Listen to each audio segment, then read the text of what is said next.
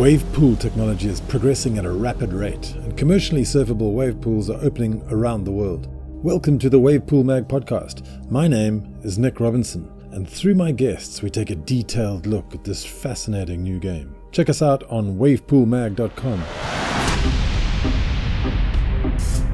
Wavepool Mag. For your curiosity and stoke. Wow, it's pouring down with rain here in Portugal on a spring morning, and I'm just really excited to bring to you another interview with Wavegarden, because we spoke to Sean Young from Wavegarden back in, I think it was November 2019 or October 2019, and so much has transpired since then, least of all COVID, obviously. But the state of the company of Wavegarden is amazing. I mean, they've got 43 projects on the go, and they're charging around the world virtually now. But whereas they used to be flying all around. But let's hear all about the updates, what's going on with Wavegarden, and over to you, Sean Young. Well, Sean, thanks so much for joining us again on the Wavepool Mag podcast. It's really exciting to have Wavegarden back. It's been a while, hasn't it? It has been a while. It's a pleasure to speak to you again, Nick, and looking forward to catching up. Yeah, last time we had you on the podcast, you recounted your excellent story of how you got involved with Wavegarden, and I love that story. So how have you been since the last time we spoke in October 2019? Well, personally, not a lot has changed. Everything is fine personally, and but I guess the biggest difference for not just for me, but from everyone is COVID has had a huge impact since we last spoke. And I was just thinking the amount of international travel that I've done since we last spoke is just sort of, dropped completely. I think the last trip I did was February, exactly this time last year. I was in Seattle and our project in Yakima. And I think looking at my diary, then there was a gap of no international travel for anything from then right through until about a month ago or a month and a half ago, where I was in Italy for a project we're working on. So there was a massive gap when everyone was not allowed to travel, and we were stuck and not going and seeing our clients face to face, and having to do everything over the internet and online, and thank God for Zoom and all those applications, because we've managed to keep business going. Yeah, I mean, it's pretty frustrating on Zoom and stuff, but it is amazing, isn't it? It really does save a lot of time and travel, and it's a much more efficient process, I guess. Yeah, it absolutely is. For all the day-to-day stuff, it's fantastic, but I still miss physically going onto a site and seeing it for myself, understanding the wider destination context, and what's it like, and getting a little bit of feel for the local population and the culture and tourism and activities, and then face-to-face workshops with designers and engineers and so on. We're doing them now online and so on, but previously those would be face-to-face, and it is a little bit easier. But no, thank goodness, we've been able to continue with work and actually continue to sign up a number of new projects. So it's actually been fine, and I'm just looking forward to, like we all are, to the end of this eventually, and getting back out there and seeing our clients face to face. Yeah, you and me both. Wow, I'm looking forward to getting out there as well. But tell us about Wavegarden HQ, because I went to go and visit you guys about a year and a half ago, I think, and it was fantastic. It really was like a startup culture with more and more people being hired every day. And how's it going in the Basque Country there? Are you guys expanding like mad, or are you stabilized a bit more? No, it's interesting. We're probably one of the few companies that has been growing during COVID, rather than laying people off or putting people on some sort of a hold until and so on. So we've been actually continuing to recruit and employ new people. We must be up to maybe 66 full-time employees now. I mean, I'd need to check, because 2 new people arrived just last week. And so that's been great that we've been able to continue to do that. And if I stand up and look out the window where I am now, I can see 3 guys building a new model, a new sort of scale model of a new super secret innovation that we're working on. And it means that half of our car park has been reduced in size. So it's very difficult now to find enough space for all of us to park, because we're running out of space on the land we have to continue to innovate and test new ideas and so on. But yeah, it's nonstop here. It's great fun. And continuing to grow, thankfully, and everybody seems to have got through COVID safely, thank goodness. And yeah, things are very exciting. It's always cautious. I'm always cautious when I ask you about Wave Garden HQ because obviously it's super secret spot and amazing. But there is that, you can see from the aerial shots, there's the old original, prototype number one. Are you guys going to transform that into something? Because I mean, obviously it must be your space, right? It is our space. There is a conversation about that right now, interestingly, but we don't have any definitive plans or anything that we can share with you on that at the moment, Sure. because the new model we're building is a first scale. So we've done all the fluid dynamics work. I think there are 4 people now in the fluid dynamics department full time. They've done all the work on this new idea that we have, and now that's been built in a sort of test scale model size, and then it may or may not eventually be built full size on this piece of land or somewhere else. But so yeah, the site is still the same from when you were here. In fact, Brian came and visited us recently enough, and he enjoyed, I think, his time here and have a look around. It was good. He was able to get to surf and see some of the behind the scenes, and he will have seen how busy it is on the ground here. Yeah, sadly I couldn't join him. But just to recap, for those who don't know, your first iteration of Wave Garden was rolled out to the public in Wales in 2015 and then again in Texas at Inland in 2016. So your second product, entitled Wave Garden Cove, was launched in Bristol, Melbourne, and South Korea more recently. How well are all those existing projects going today? Sure. So, yeah, when we last spoke, it was October 19, and I think we were literally a couple of weeks away from opening Bristol. And Bristol was the first cove. Surf Snowdonia was using our older technology, as did Inland, and our first cove open to the public was going to be Bristol. So that was really exciting. And Bristol opened in November, Melbourne opened in January, and Korea opened in October. So in that sense, we've had 3 commercial public openings since I last spoke to you. And obviously, Elias, Switzerland is coming in a couple of months' time, and then Brazil, Fazenda in the summer. So it's been a really exciting time.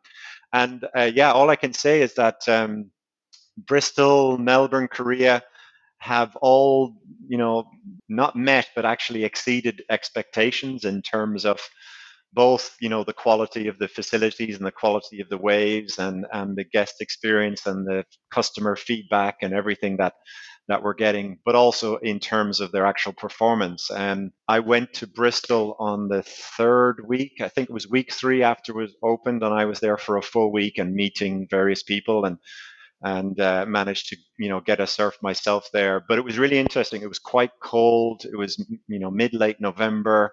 It was quite cold. It was midweek, so Monday. I was there Tuesday, Wednesday, Thursday, Friday, I think it was.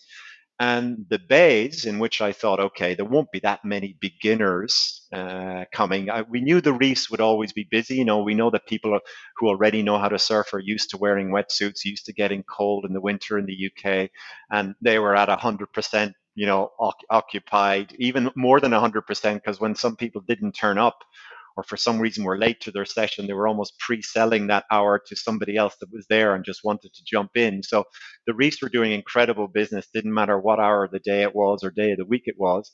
But I was fully expecting the bays not to be that busy. You didn't think there'd be a lot of beginners or improvers wanting to try surfing for the first time in the middle of winter and so on. But surprisingly, the bays were even doing very well in Bristol, and particularly at weekends they were incredibly busy, and that continued, thankfully, throughout with Bristol. They're performing incredibly well, both with, in the reefs where the sort of intermediate, advanced surfers are, but also in the bays with the beginners and improvers. And then Melbourne came along, and it was the middle of their summer. It was January, so I mean, it was crazy, to be quite honest. They were operating 16 hours a day, every day of the week, and more or less at full capacity. So, Wow. it's been really, really good. And then I guess the unusual one for us was, how on earth will a surf park in South Korea do?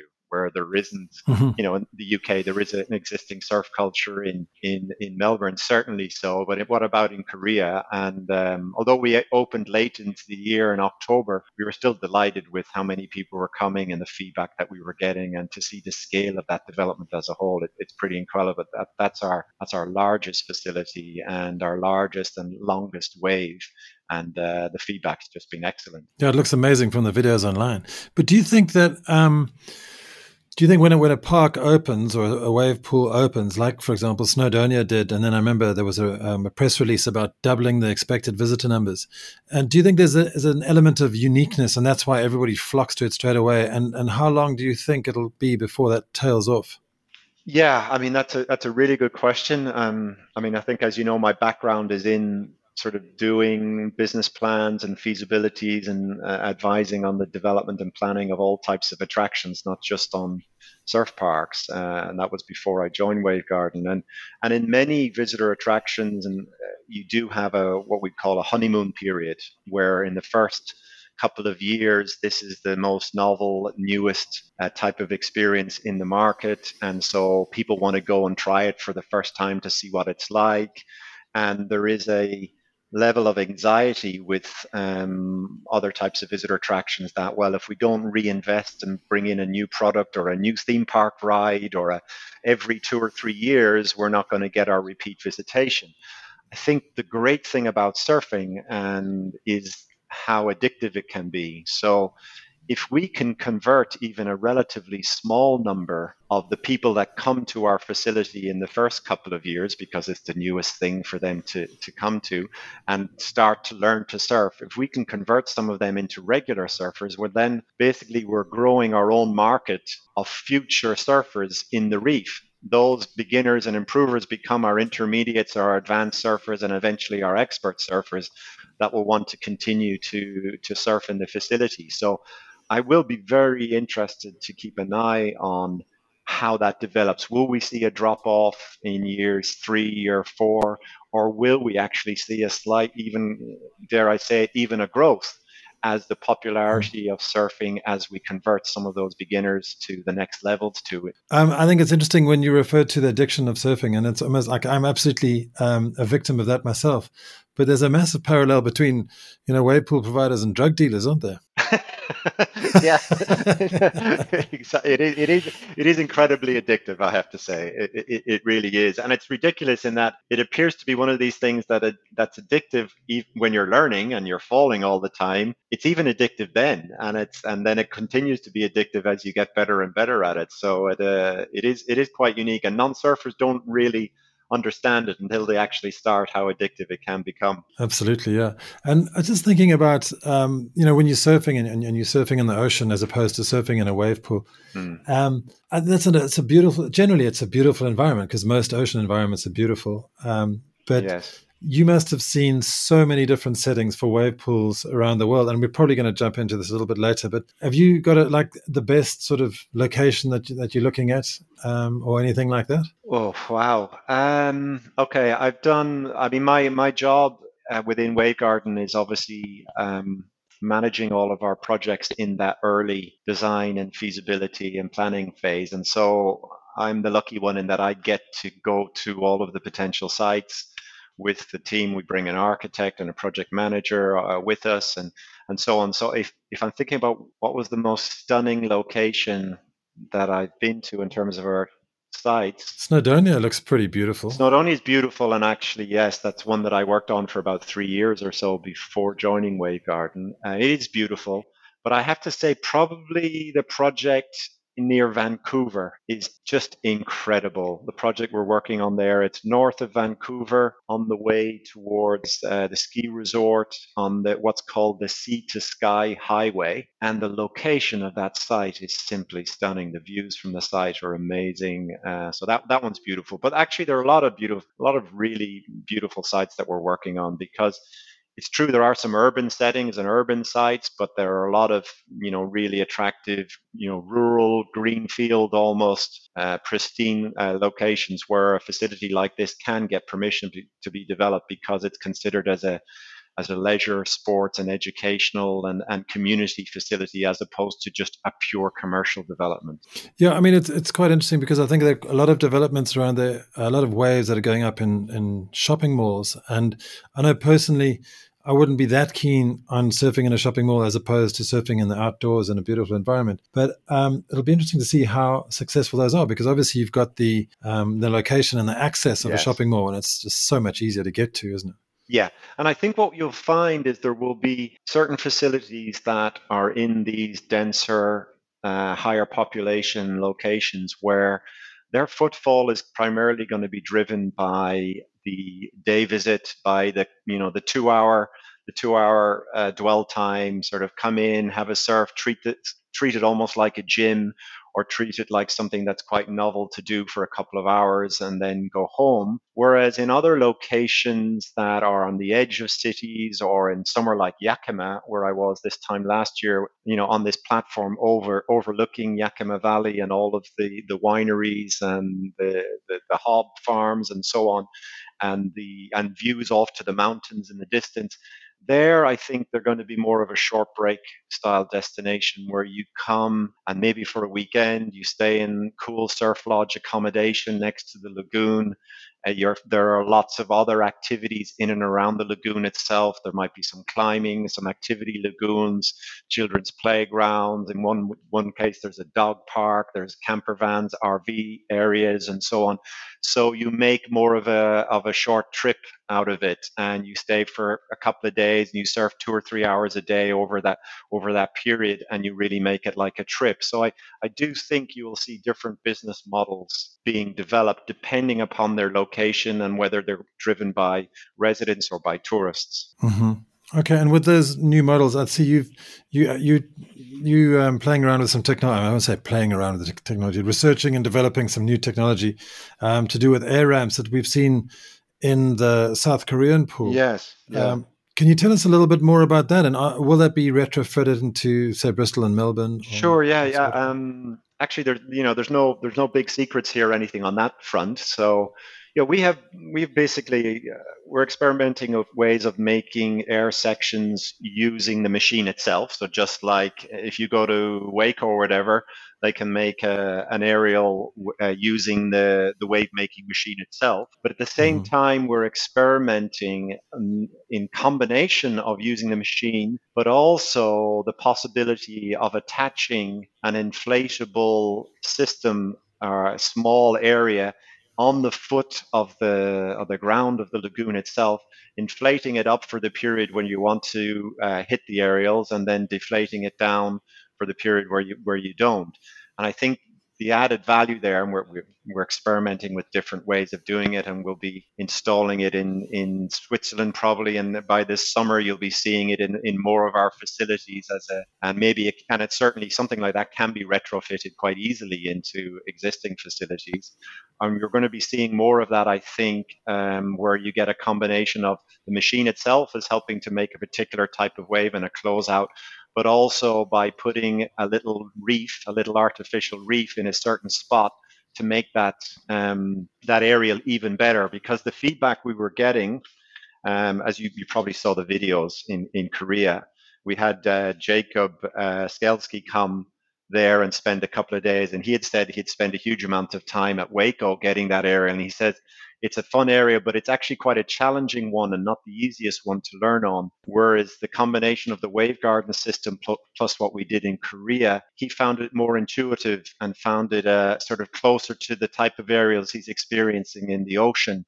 And he was able to land some really big aerials within a matter of a couple of hours at our facility, and he was really excited about it and had a great time. So that is something definitely that we are working on. We're going to continue to innovate and try and come up with new ways of adding to our wave menu and the types of ways we can deliver. Yeah, because I saw that dark shape under the water in South Korea. Was that the inflatable device that you were referring to? Exactly. Okay. That's what we're experimenting with. And now we're probably on version 5 of that, because I guess what's relatively unique about us is that we design and manufacture and create almost everything we do. Very, very little, if anything, is off the shelf. So that's why we need a company of this scale, because, primarily we're an innovation and engineering company. So the guys are out designing this. It's not something, oh, can we go and buy one of these things somewhere? No, we have to design it ourselves. We have to manufacture it. We have to test it. And we have to do version 1, 2, 3, 4, 5 and install it and test it and so on. So that's what's keeping everybody busy. Sure, absolutely. Now the wave pool space has got fairly competitive of late.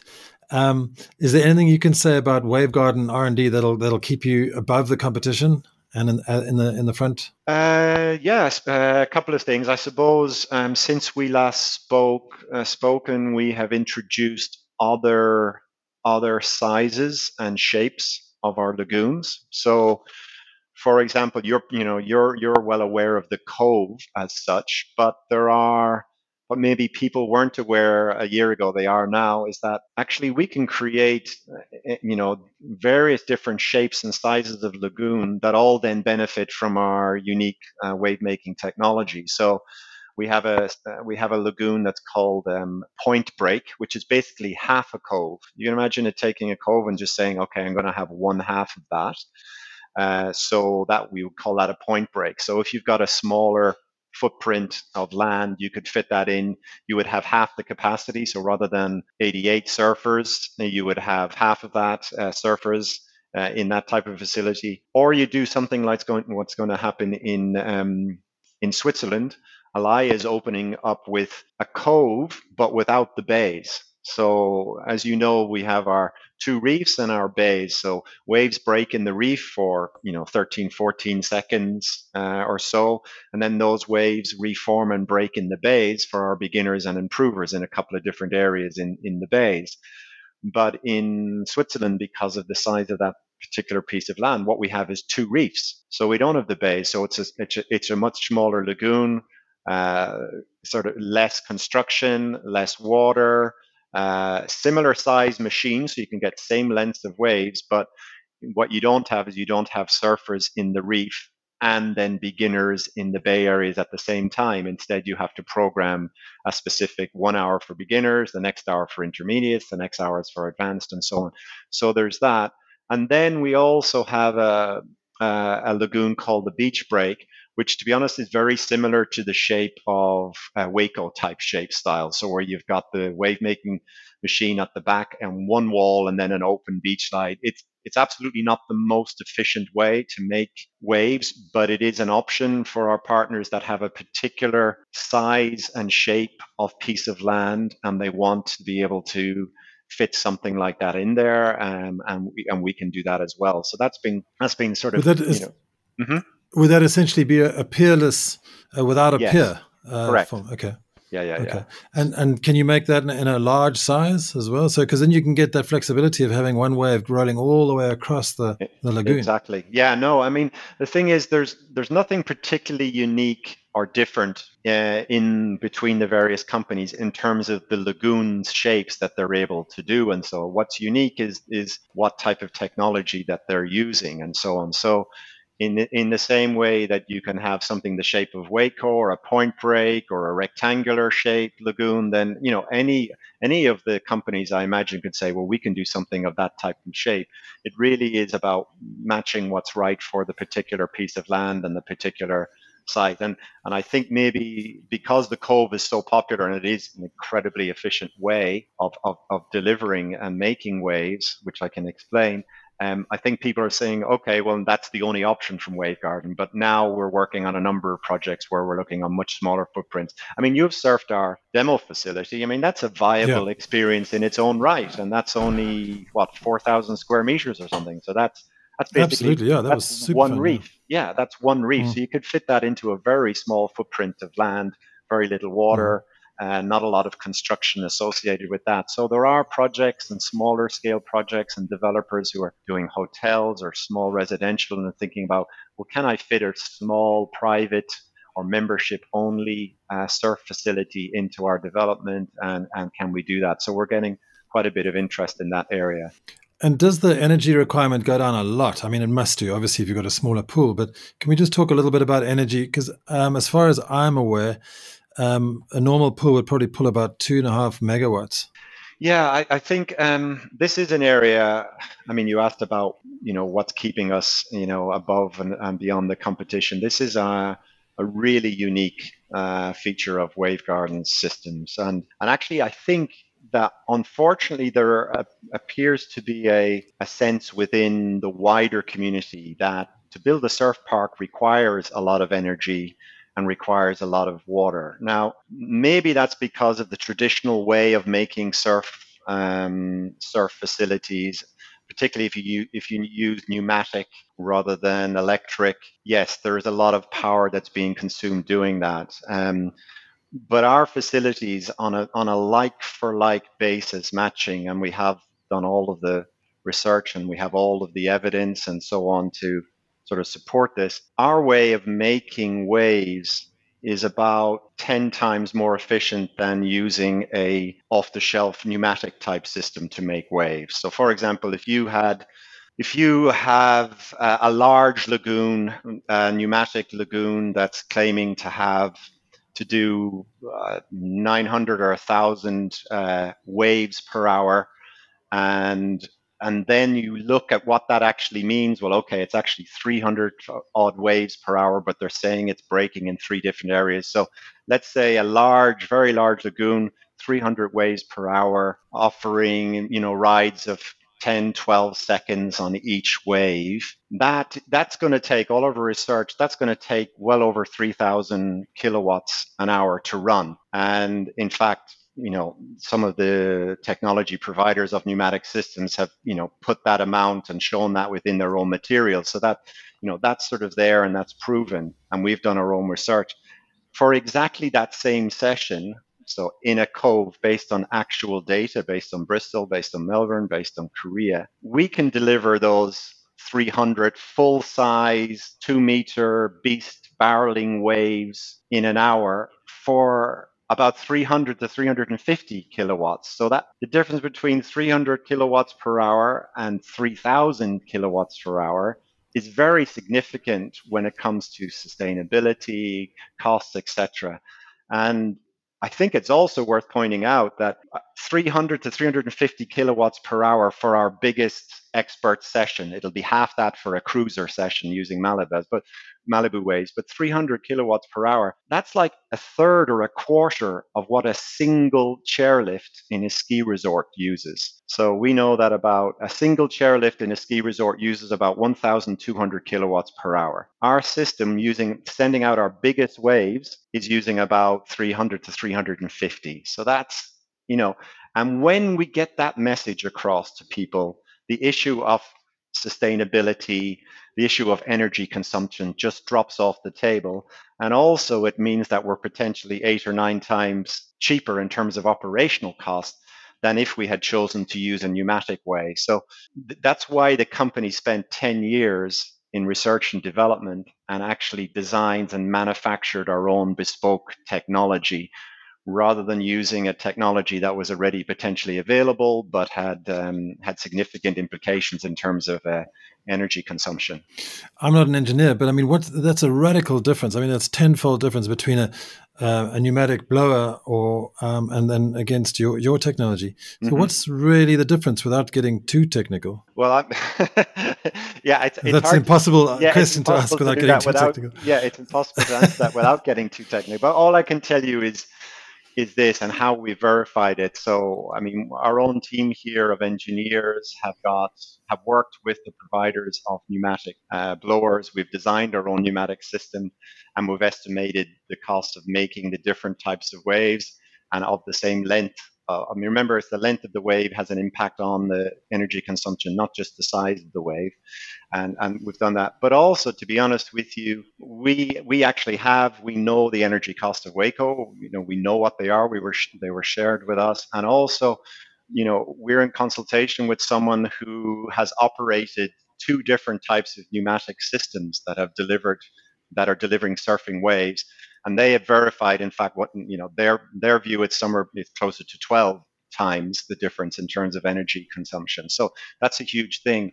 And the last thing on this, Nick, that's important to say is that you mentioned 2 to 3 megawatts. That's you're talking about peak power or the size of the transformer that's required to be installed to handle the peak power of that.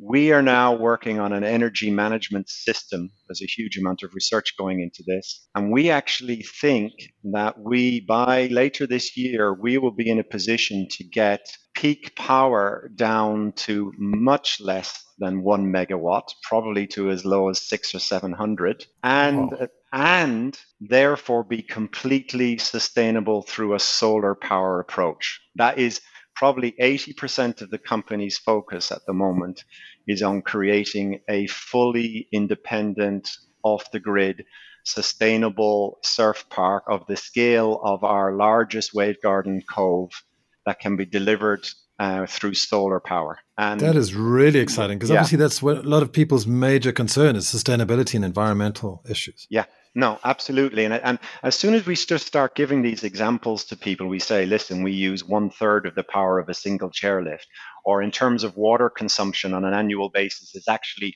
equivalent to about the size of an Olympic swimming pool. When you say things like that, people go, oh, okay, I'm not quite sure what our concerns are. Let's move on to other issues. But yeah. I think it's just at the moment, there isn't a clear message on actual consumption and power and things like that coming out in the sector. And I think more needs to be done by everyone to try and demonstrate that surf parks can be sustainable, and there are ways to deliver and create fantastic waves in a sustainable way. Mm. Wow. Okay, that's exciting stuff. But let's talk about some of these projects in detail and the ones that are coming up, the really exciting ones, because we've seen some beautiful images coming across our desks at Wavepool Mag. And we'd love to know if you could sort of add a little light and tell us some stories about some of those projects that are going on. Well, obviously Switzerland's coming up, but yeah, pick any project and tell us a story. That'd be great. Sure. Well, Switzerland. Let's talk about Switzerland because you won't have seen it yet, but thankfully internally we're seeing all the videos. They're surfing at the moment in Switzerland. So our surf operations team are out there creating the playlist of the Wave menu, and the Wave DJ is programming all of the different playlists in for beginner sessions, improver sessions, intermediate sessions, advanced expert sessions, and about 26 different types of waves and different playlists and so on. So that's happening and we're seeing it. But what's really fun is to see the guys are surfing. In the background, there's these incredible mountains with snow all over it. They're surfing obviously in full wetsuits and gloves and hoodies and booties and stuff. They're surfing for an hour and a half, and then they're jumping straight into a hot tub that's right next to the shore. And it is, yeah. So we're getting pictures of these guys are working really hard. We know they are, but we're getting lots of pictures of them sitting in the hot tub after being surfing and testing the waves and so on. It's a hard job, but somebody has to do it. So we're really excited to see how that will perform as a ski resort or a resort, Alaya, that's selling skate, ski, and surf, because the group behind our project there have also built and are currently operating an incredible indoor skate and outdoor skate facility, and they're building an Alaya Lodge, and it's right next to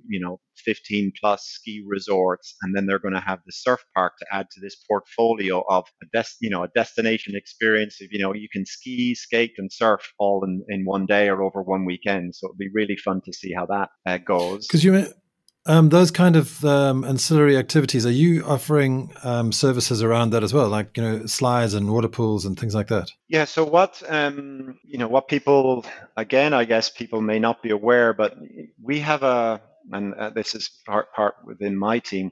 We've built up over the past 3 or 4 years a full service team that provides all of the advice and support that is required to take your project from, hey, I've come to Wavegarden, we're interested in doing a surf park, right through to the construction phase, and then ongoing and helping with operations and maintenance and so on.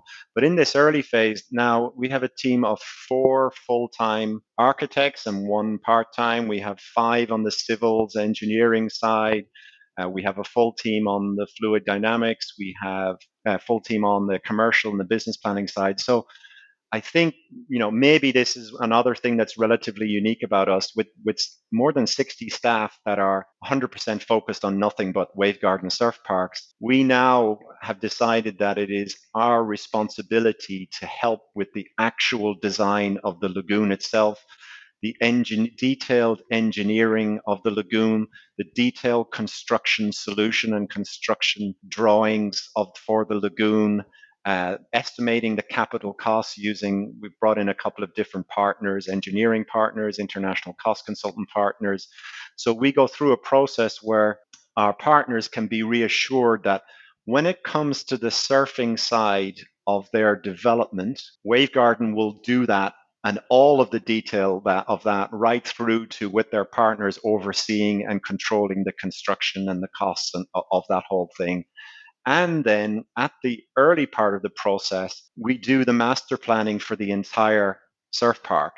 And that may include a considerable amount of accommodation. It'll have a number of land-based leisure activities that we help with the design and look at the business planning and the costs of introducing those, the food and beverage, the retail, etc. So we're now basically helping our partners, because it's not easy. It is a challenging process. We're helping them through that to develop the best possible guest experience, not just for the people that are coming to surf, but for the families and friends that are coming to enjoy a day out in this beautiful urban beach sort of setting.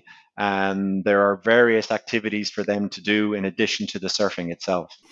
Okay, and as far as your relationship goes with the operator or the desired developer, would Wavegarden ever consider investing your own time, tech, or money into a project that you're really passionate about as an actual vested partner of that project? Yeah, I mean, the straight answer is yes, and in fact, we're already involved in that in a few projects that are closer to home, in that are a bit easier for us, in Spain and Southern Europe type of area.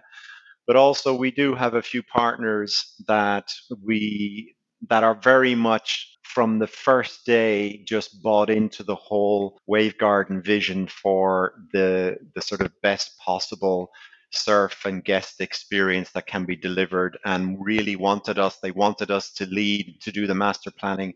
They wanted us to help with the design of the surf academy, the hub building, the practice areas, everything, and they really wanted it, more rather than less involvement on the entire sort of project as such. So yes, we are looking at potentially getting involved in projects ourselves, or indeed maybe being stronger in terms of all of the operational setup support that we're providing. We now have three full-time staff on the operations side, possibly another coming. And these are people who are writing all of the operational guidelines, the lifeguard guidelines, the guidelines for how you set up the surf academy, how you run a surf class. And they're going on site for 2 months before opening to set up and train all of the surf operations, and then staying on site for a couple of months afterwards. So Yulin and Kuro, two of the guys, were out in Korea for several months, and they're now in Switzerland, and we won't be seeing them again for another 2 or 3 months, and then they'll be off to Brazil for opening there in the summer. So I think that is helping us get more involved, and opportunities are coming to us saying, well, we really want Wavegarden to be more and more involved in this. Of course, help us with the early setup, but we want you more involved on an ongoing basis. What sort of relationship can we develop? And we're open to having various discussions around that. Mm-hmm. Excellent. Okay, should we get back to those projects? Because you mentioned something in Italy, and I haven't heard of any projects in Italy. Is that something you could talk about? Yeah, I mean, you see what's on our website, but to be honest, that's not all. So as an overarching update, Nick, we can say that we've got obviously our 4 projects in operation, 2 that are opening this year, Alaya and Facenda, 3 that have already started construction, and then another 36 that have signed contracts and we're in the feasibility and design phase.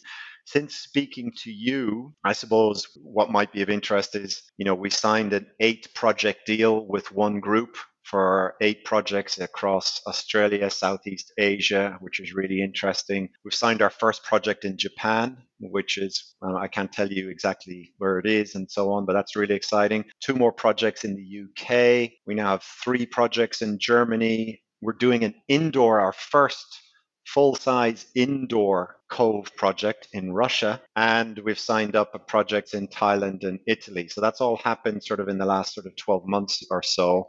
And we're at various stages with those in terms of early design, feasibility, etc.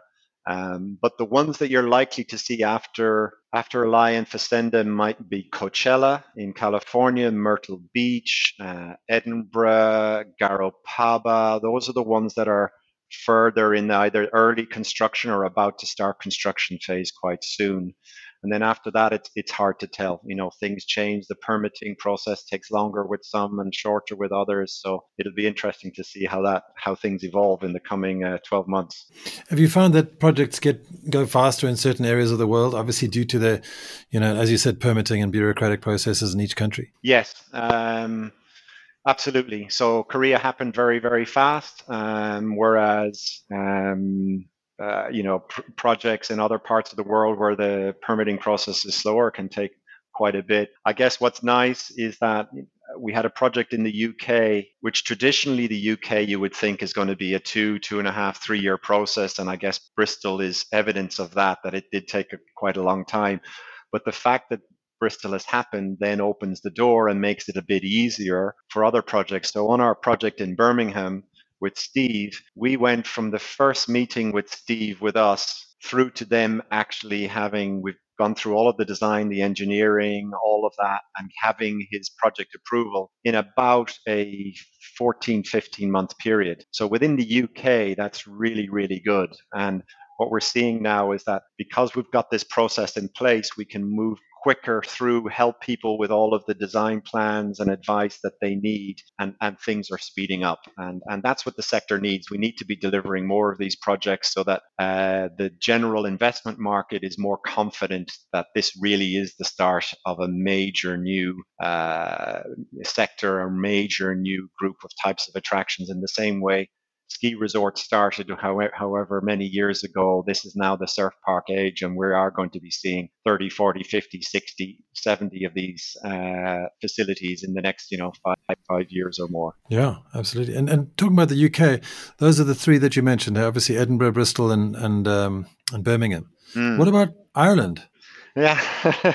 There's nothing happening in Ireland. I mean, aren't you Irish, Sean? Yes, I am Irish, and I would love to see one in Ireland. And we had a call about 3 weeks ago about a possible project there. But to be honest, we don't announce or talk about any project until it's quite real, in that there's a contract signed with us. These people are committing time and resources and to take a project forward. But yeah, there are a couple of things in Ireland, but nothing that I could immediately say, yes, that's looking good. We've got a good piece of land in the right location. The size of the market in Ireland, really probably one large scale surf park will be it, and it needs to be in the right location. You may well have, what's interesting we're finding, Nick, is that there's opportunities, even if you have a public surf park in one location, there may well be a business opportunity for what you would call a private or membership only surf park in a similar location, because you're not necessarily competing for the general public. You're only competing for a relatively small number of either, residents that live in that resort community, or private memberships of people that join this club as a private membership. So our project, you were asking about interesting stories about some of our projects. Our one in Fazenda in Brazil, which is going to open in the summer of this year, that's extraordinary in terms of a business model, because that is the second phase of development of an existing residential community and resort. And there had been about 7 sales of residential plots for people to build their homes in this community in the previous 12 months before they announced the Wave Garden. When they announced the Wave Garden Surf and Beach Club was going to be developed, they sold 83 plots within 2 months. So basically, they went from having sold 7 residential plots in the previous 12 months to all of their first phase of development, 83 plots, within 2 months of announcing. And the developer, says that he's reporting his project IRR is at 85%. So Wow. they'd already covered the costs of building the Wave Garden within the first 2 months of going to market with their project. Now, that's a very different style of business model. It is very much residential led, but it just shows the value that this type of unique facility can potentially bring to real estate projects, wider mixed use developments, and so on. Do you think that's only true for Surf Mad Brazil, or do you think it's true for all around the world? Well, I suppose there are a lot of projects we're looking at where there's a golf course, and there's an existing resort, and this is a new leisure amenity that can be brought into that community to help sell the residential. And yes, Brazil is definitely surf mad, but no, we have similar types of projects in the United States and in Asia. Not as many in Europe. I think there's land isn't as easy to get, but there are certainly opportunities for that type of development. And yeah, I think in the same way that golf is known to add value to real estate, water is definitely known to add value to real estate. And if that water is not just standing there looking very nice, but it's actually active, and there's some activity on it and some spectacle in the water, and people watching surfing is a fun spectacle, then that will add value to these. So we will see more of these schemes where the surf facility is the central feature of a wider either residential community or some sort of mixed use development. Like our project in Virginia Beach is surrounded by food and beverage restaurants and bars and hotel and some apartments, and it's city center type location. Yeah, I need to speak to Pharrell Williams. Can you set that up for me? Yeah. You and me both. My daughter will go through the roof. She'd love it.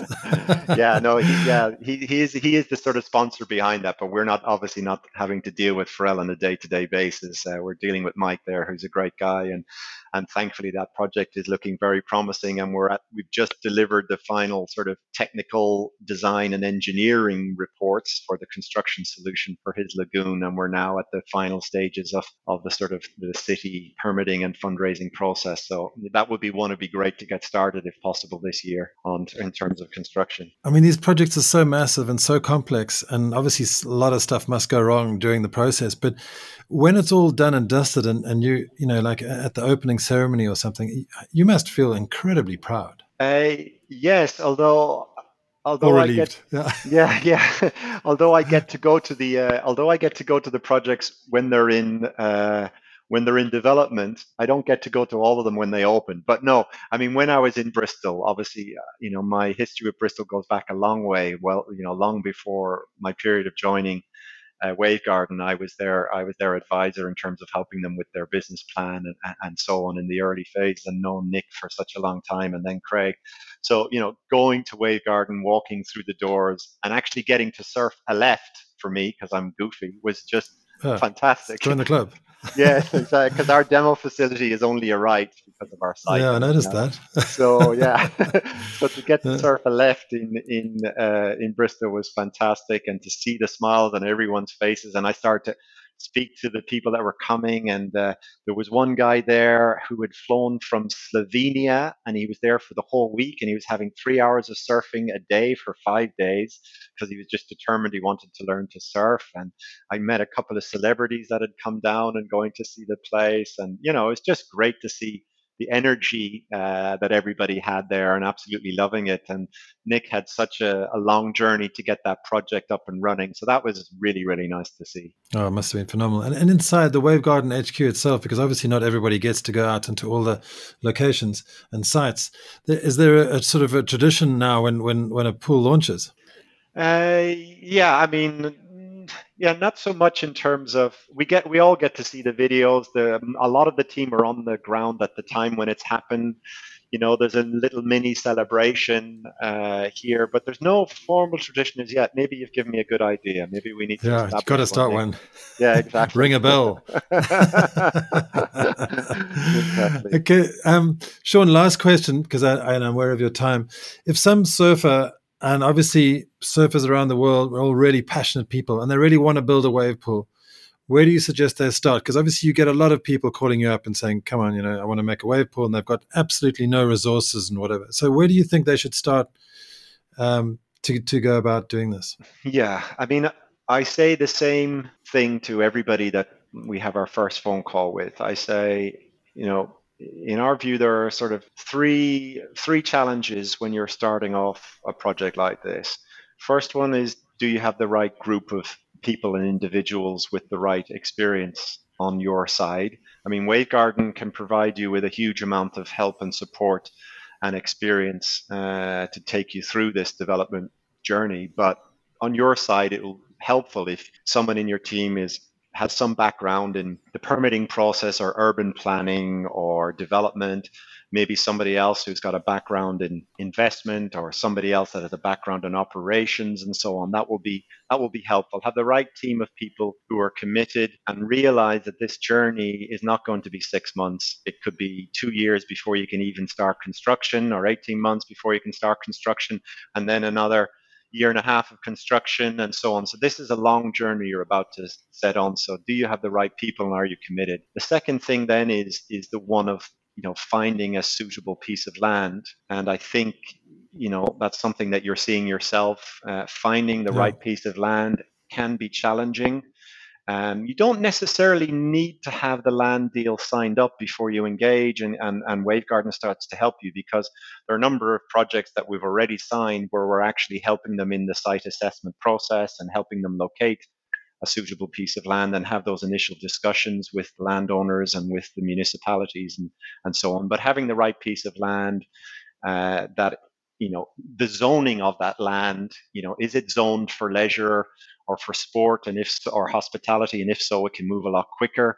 Or if it's zoned for agricultural, and you might have to spend a year getting it changed from agricultural use to leisure use, or whatever, that can be a big thing. So having the right piece of land and finding one is important. And then finally, the third thing, what we say to everyone is that, okay, you have the team, you have some idea about land, but now what about the seed funding and the time that it's going to be required? And often getting the seed funding can be as difficult or even more difficult than raising the 20 million or the 30 million or whatever you need to build your entire surf park. But the seed funding, maybe you're going to need around about €500,000 to get you from where you are now to where you've got the permits in place, you've got your business plan, you've got your design, you've got your feasibility study, you've got your cost estimates, et cetera, et cetera. And then you're a serious player that can go out and potentially raise the millions that you need to build your surf park. Because without your design, without your initial project approval, without your feasibility study, without your business plan, it's very difficult to go and say, well, I'm going to go and raise 30 million or 20 to 30 million for a surf park. So those three things: the right team, a good piece of land, and the seed funding.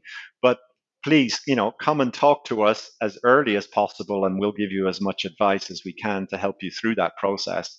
And the timing of when you formally engage with us or not can be discussed, and we can decide when's the best time for us to get involved and start working with you on that design and feasibility process. Brilliant, Sean. I think that'll be very helpful for everybody out there who's keen to get one of these off the ground. But yeah, a massive project and a massive undertaking. And it's incredible to see what you guys are doing on a daily basis. So thank you so much for sharing your time with us. I really do appreciate it. My pleasure, Nick. It was great to speak to you again. And finger crossed, we'll see you back here at our demo facility sometime this year. Yeah, looking forward to that. Yeah. Wave Leg. For your curiosity and stoke.